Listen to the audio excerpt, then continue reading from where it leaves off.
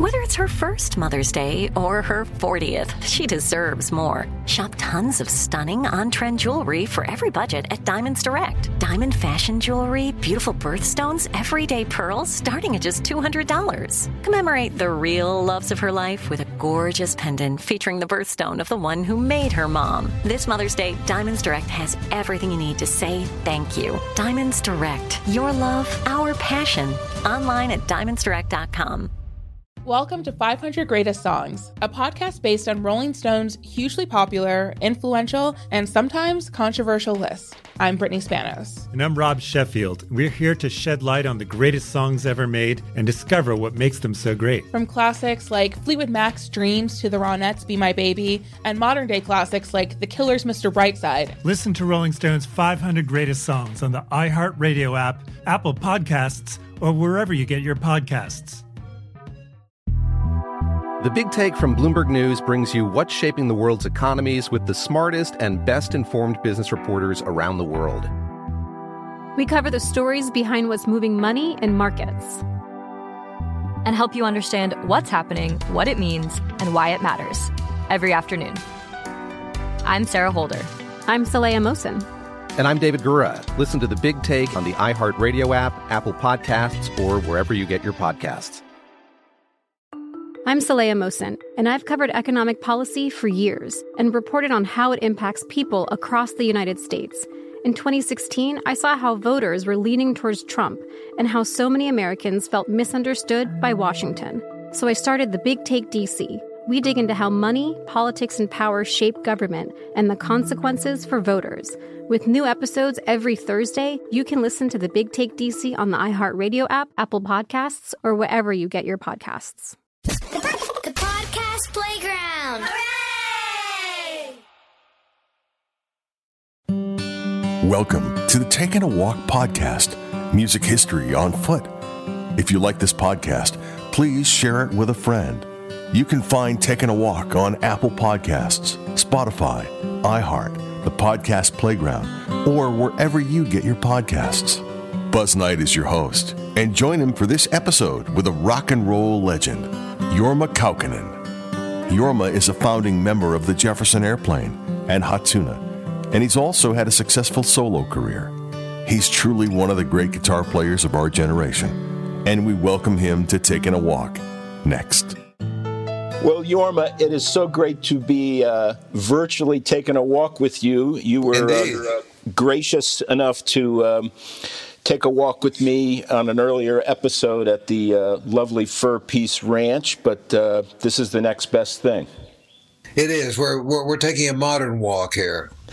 How are things at the Fur Peace these days? Well, you know, the Fur Peace is moderately uneventful these days. We're not doing in-person things now. We're doing a lot of Zoom stuff. I'm pretty comfortable with the Zoom, and we're doing a lot of shows, so that is very definitely happening. And our company store is open 4 days a week, and people have been coming in and looking at the silo, and you know, we're getting ready to. We've been doing broadcasting shows and recording shows, and the only thing we're not doing is in-person students. You know, COVID changed everything for us, as it did for everybody, and we're still trying to figure out what the next move is going to be. But so far, we're alive and kicking. Well, you're coming to the City Winery in Boston, June 23rd, and it's a great venue. And it's just going to be Jorma acoustic, right? That's correct. It's Jorma and Jorma. Can I be your road crew? I'm the easiest guy in the world. I really am. So the news broke that you and Mr. Jack Cassidy will be doing the last round of the Electric Hot Tuna Tour. Correct. Well, tell me the thought behind that decision. So yeah, I mean, things like that, you know, those are momentous decisions in our lives, of course, because we've been doing it for so long. But there's a lot of pieces in play here, and I'll give you as many of them as I can remember off the top of my head. And this is not an order of importance. These are all pieces in play. So one of the things is that to do an electric tour these days is extremely expensive. And people go, well, there's only 3 of you guys. And I go, yeah, that's true. There's only 3 of us. But if you got a bus and then you need a trailer, there's a lot of stuff. I mean, look, I'm not complaining about expenses because everybody's got expenses. But so that's the expense is a factor. The fact that it, you know, at almost 83, I'm still really pretty darn vigorous, you know. But electric shows take a lot out of you. But that's not the main reason either. One of the things I think is that, you know, the only time I pick up an electric guitar is when I get together with the guys. I'm not one of these guys that woodsheds by himself because I'm not a chops head in that way.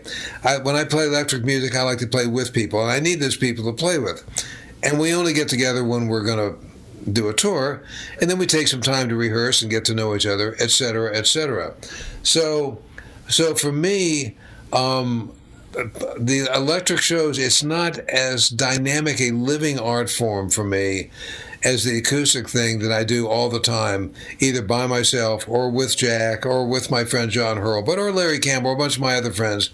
There's just something more emotionally immediate to me at this moment about playing the acoustic music. And so, you know, and that's pretty much the pieces that are in play on this.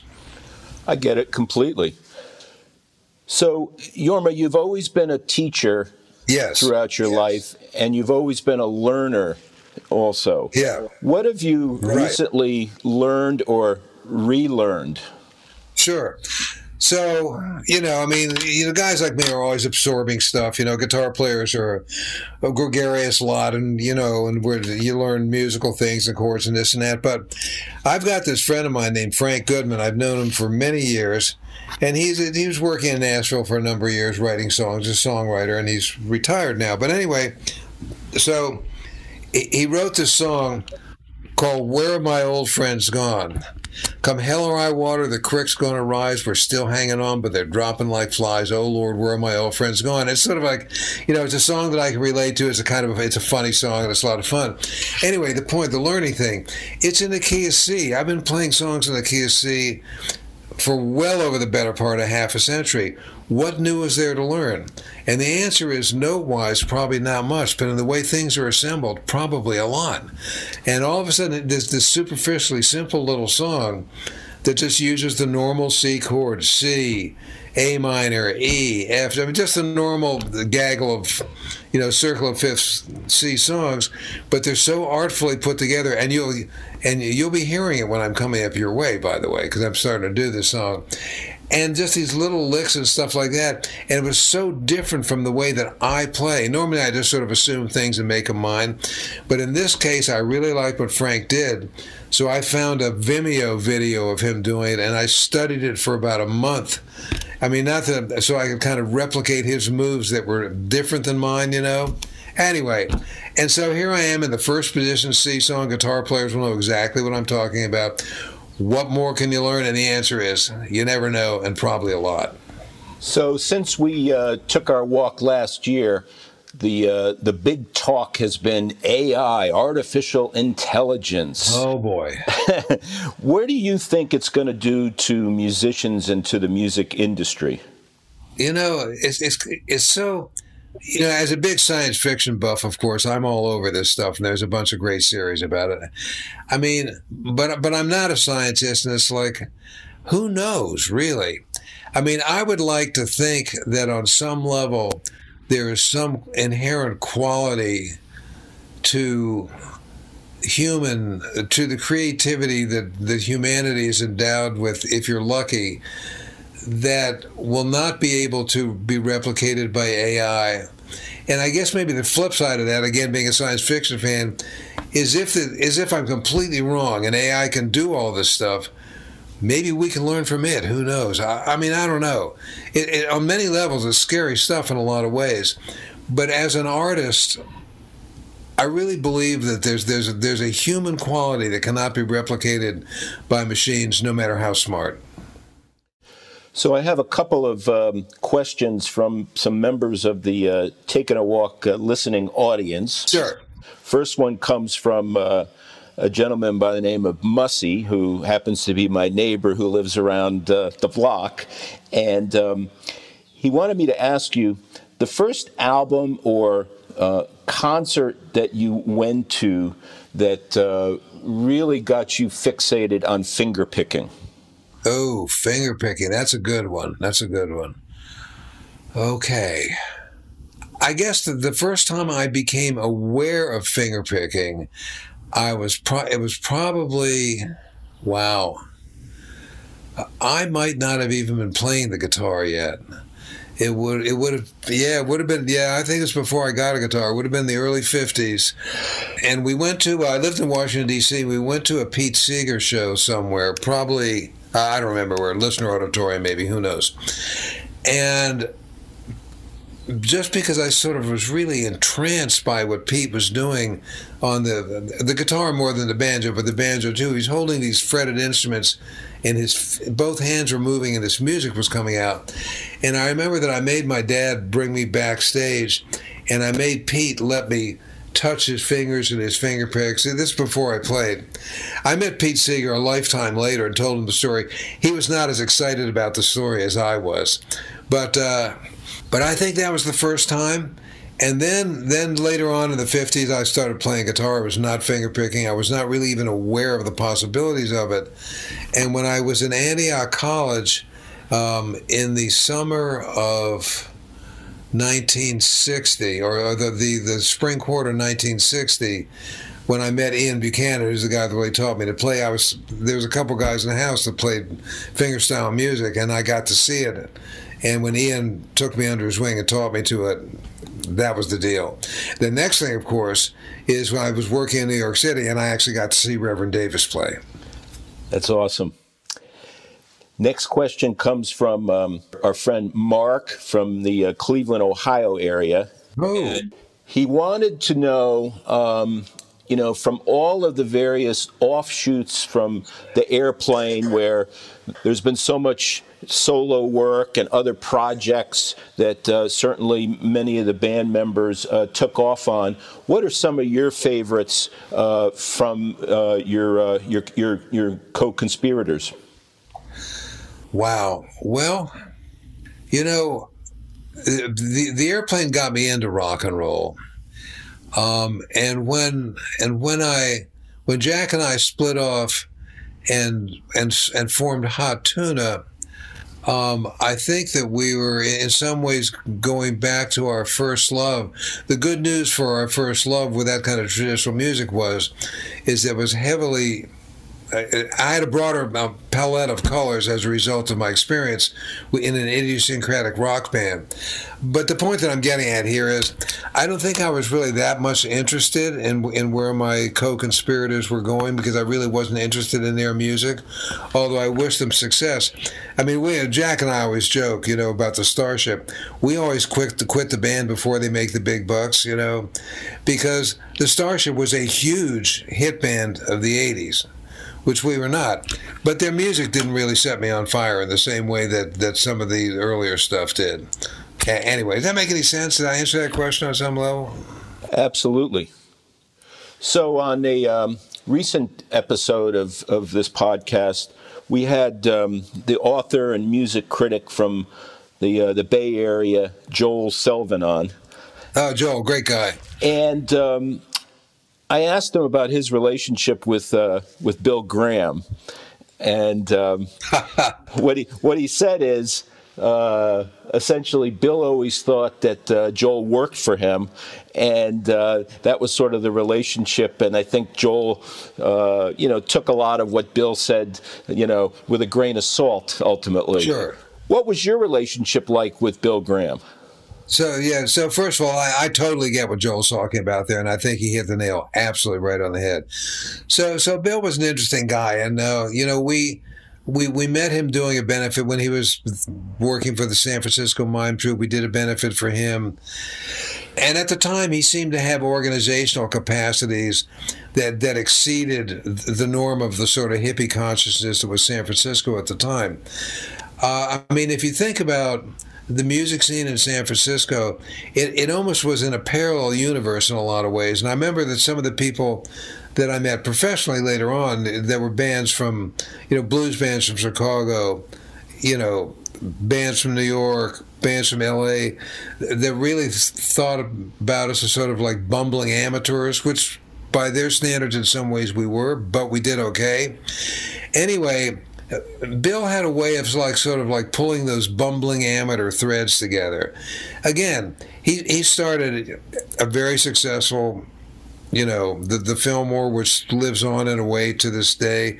He just had a ways of getting things done. But like Joel said, I think Bill always treated everybody as if they worked for him, which is why ultimately we parted company with him as a management company. But Bill just got things done, and there was something, in spite of his sometimes arrogant abrasiveness, there was something endearing about that possibility. I mean, Chet Helms, who was sort of like his counterpart with the Avalon Ballroom and stuff, he got things done in his way, but not in as predictable a way. So you're always looking towards the future in terms of new musicians to play with, to inspire you. You keep it fresh that way. Who are some of the people on the horizon that you want to talk about? Wow. So mostly I think the stuff that sets me on fire is singer-songwriters. I'm really more interested in the tell than I am in guitar licks, although you never know when a guitar lick's going to pop up, don't get me wrong.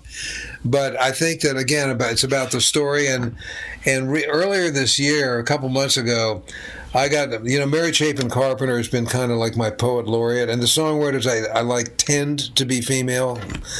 Gretchen Peters is another one. But so Mary Chapin Carpenter did this album, I guess a couple years ago. I was unaware of it. I just stumbled on it somehow, called Between the Dirt and Stars. And so I immediately got it on Tidal, which is a high-end streaming service, and I bought the vinyl and all. When I go crazy when I get stuff, I had to get the vinyl and the CD and all this stuff. And, I've been listening to her since the 80s when she put her first record out, and just her the stories that she tells, she's had pop hits also, but they're not the most interesting songs to me lyrically, but the poetry of her tale just sets me on fire, and that's the kind of stuff I'm always looking for. Corinne Polwart, she's a Scotch folk-ish songwriter, very fond of her. Gretchen Peters, again, great songwriter. And that's the kind of stuff that I look for. Who did you learn your storytelling from? Wow. I think I just liked... it's kind of funny because on some levels when I was a kid, I was very shy. You'd have to make me talk. But once I get talking, I like to talk. And we've talked for a while, so kind of know how I am. And I've always liked reading. I've always enjoyed reading, and I've always enjoyed a good story. I don't think I specifically set out to find that, but that's the kind of thing that draws me in if there's a good story to be heard or tell. Talk about the latest project on Red House Records, if you would. So we're not with Red House anymore. They've that's an interesting story also. Red House was bought by Compass, and Compass is a big record company, and that's a Nashville company. They really don't care very much about us. Good news for me is I don't owe them anything. Hot Tuna does owe them a record, but anyway. So we've been doing stuff with this company. Hurlbut and I did this stuff with this company out in France. This French company. And they it's sort of like a boutique-y, limited edition kind of thing. They did The River Flows for us, but they do beautiful packaging. They do high-end vinyl. They let us do exactly what we want. And it's kind of like a dream. Culture Factory is the name of the company. It's kind of like a dream situation for artists. We don't depend on record sales to make our nut. But to me, people go, well, you could have just been streaming stuff for years like the kids do. And I go, I'm really not interested in that. I like tangible things. I liked, like the Mary Chapin Carpenter thing. I got the vinyl. I got the CD. And I downloaded the high end, the whole deal, So Johnny Hurlbut and I, we're getting ready to do another record. I'm not quite sure. I think we're going to call it Another Life. It's after, maybe not, I don't know. But in any case, we're going to do the same kind of thing we did with the Two River Flows records, where we're going to get together at the ranch when I get home from this trip. We're going to get my buddy Justin Gwip, who's Larry Campbell's production partner, and our drummer. It's going to bring a studio down. And we're just going to play songs until we get enough songs to fill a record. I love it. Well, June 23rd, it's the big opportunity to see Jorma at the City Winery. Jorma, I'm so grateful for catching up with you again, and I look forward to seeing you play in Boston on the 23rd. Well, you better stop by and say hello. You know, I love the City Winery folks. You know, it's really interesting. You know, I've been working for them for a long time since they first opened. And I personally think they do a great job. And here's a funny thing for you. In Nashville, you know, I've got so many friends. I couldn't draw flies in Nashville until they opened a City Winery. And of course, although the last time we played there, we played the big room at the Country Music Hall of Fame. So I guess I'm moving up in the world. But for years, you know, we played the Belcourt. Nobody came. Thank God I know people there, you know. But the City Winery has given me and Jack and my buddies a home, and we appreciate that. Well, you're the best. You're a treasure, and thank you for being on. Well, thanks for taking a walk with me. Walking with you is exhausting. And yeah, stop by and say hello. I'll be up there. Thank you, my friend. Okay, my brother. Taking a Walk with Buzz Knight is available on Spotify, Apple Podcasts, or wherever you get your podcasts. Welcome to 500 Greatest Songs, a podcast based on Rolling Stone's hugely popular, influential, and sometimes controversial list. I'm Brittany Spanos. And I'm Rob Sheffield. We're here to shed light on the greatest songs ever made and discover what makes them so great. From classics like Fleetwood Mac's Dreams to the Ronettes' Be My Baby, and modern-day classics like The Killer's Mr. Brightside. Listen to Rolling Stone's 500 Greatest Songs on the iHeartRadio app, Apple Podcasts, or wherever you get your podcasts. I'm Saleha Mohsin, and I've covered economic policy for years and reported on how it impacts people across the United States. In 2016, I saw how voters were leaning towards Trump and how so many Americans felt misunderstood by Washington. So I started The Big Take DC. We dig into how money, politics, and power shape government and the consequences for voters. With new episodes every Thursday, you can listen to The Big Take DC on the iHeartRadio app, Apple Podcasts, or wherever you get your podcasts.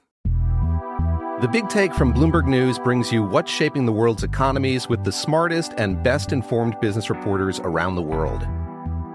We cover the stories behind what's moving money and markets. And help you understand what's happening, what it means, and why it matters. Every afternoon.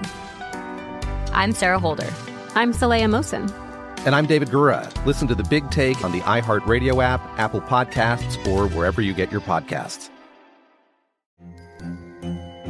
Hello, acclaimed comics writer and notorious Scott Summers hater, Rosie Knight. Well, hello, Emmy-winning podcaster and totally unbiased Targaryen royal supporter, Jason Concepcion. Somehow the X-Ray Vision podcast has returned. And like always, we'll be here every week. You'll hear from TV writers, actors, comics creators, pop culture critics. Nothing is off the table. Listen to X-Ray Vision on the iHeartRadio app, Apple Podcasts, or wherever you get your podcasts.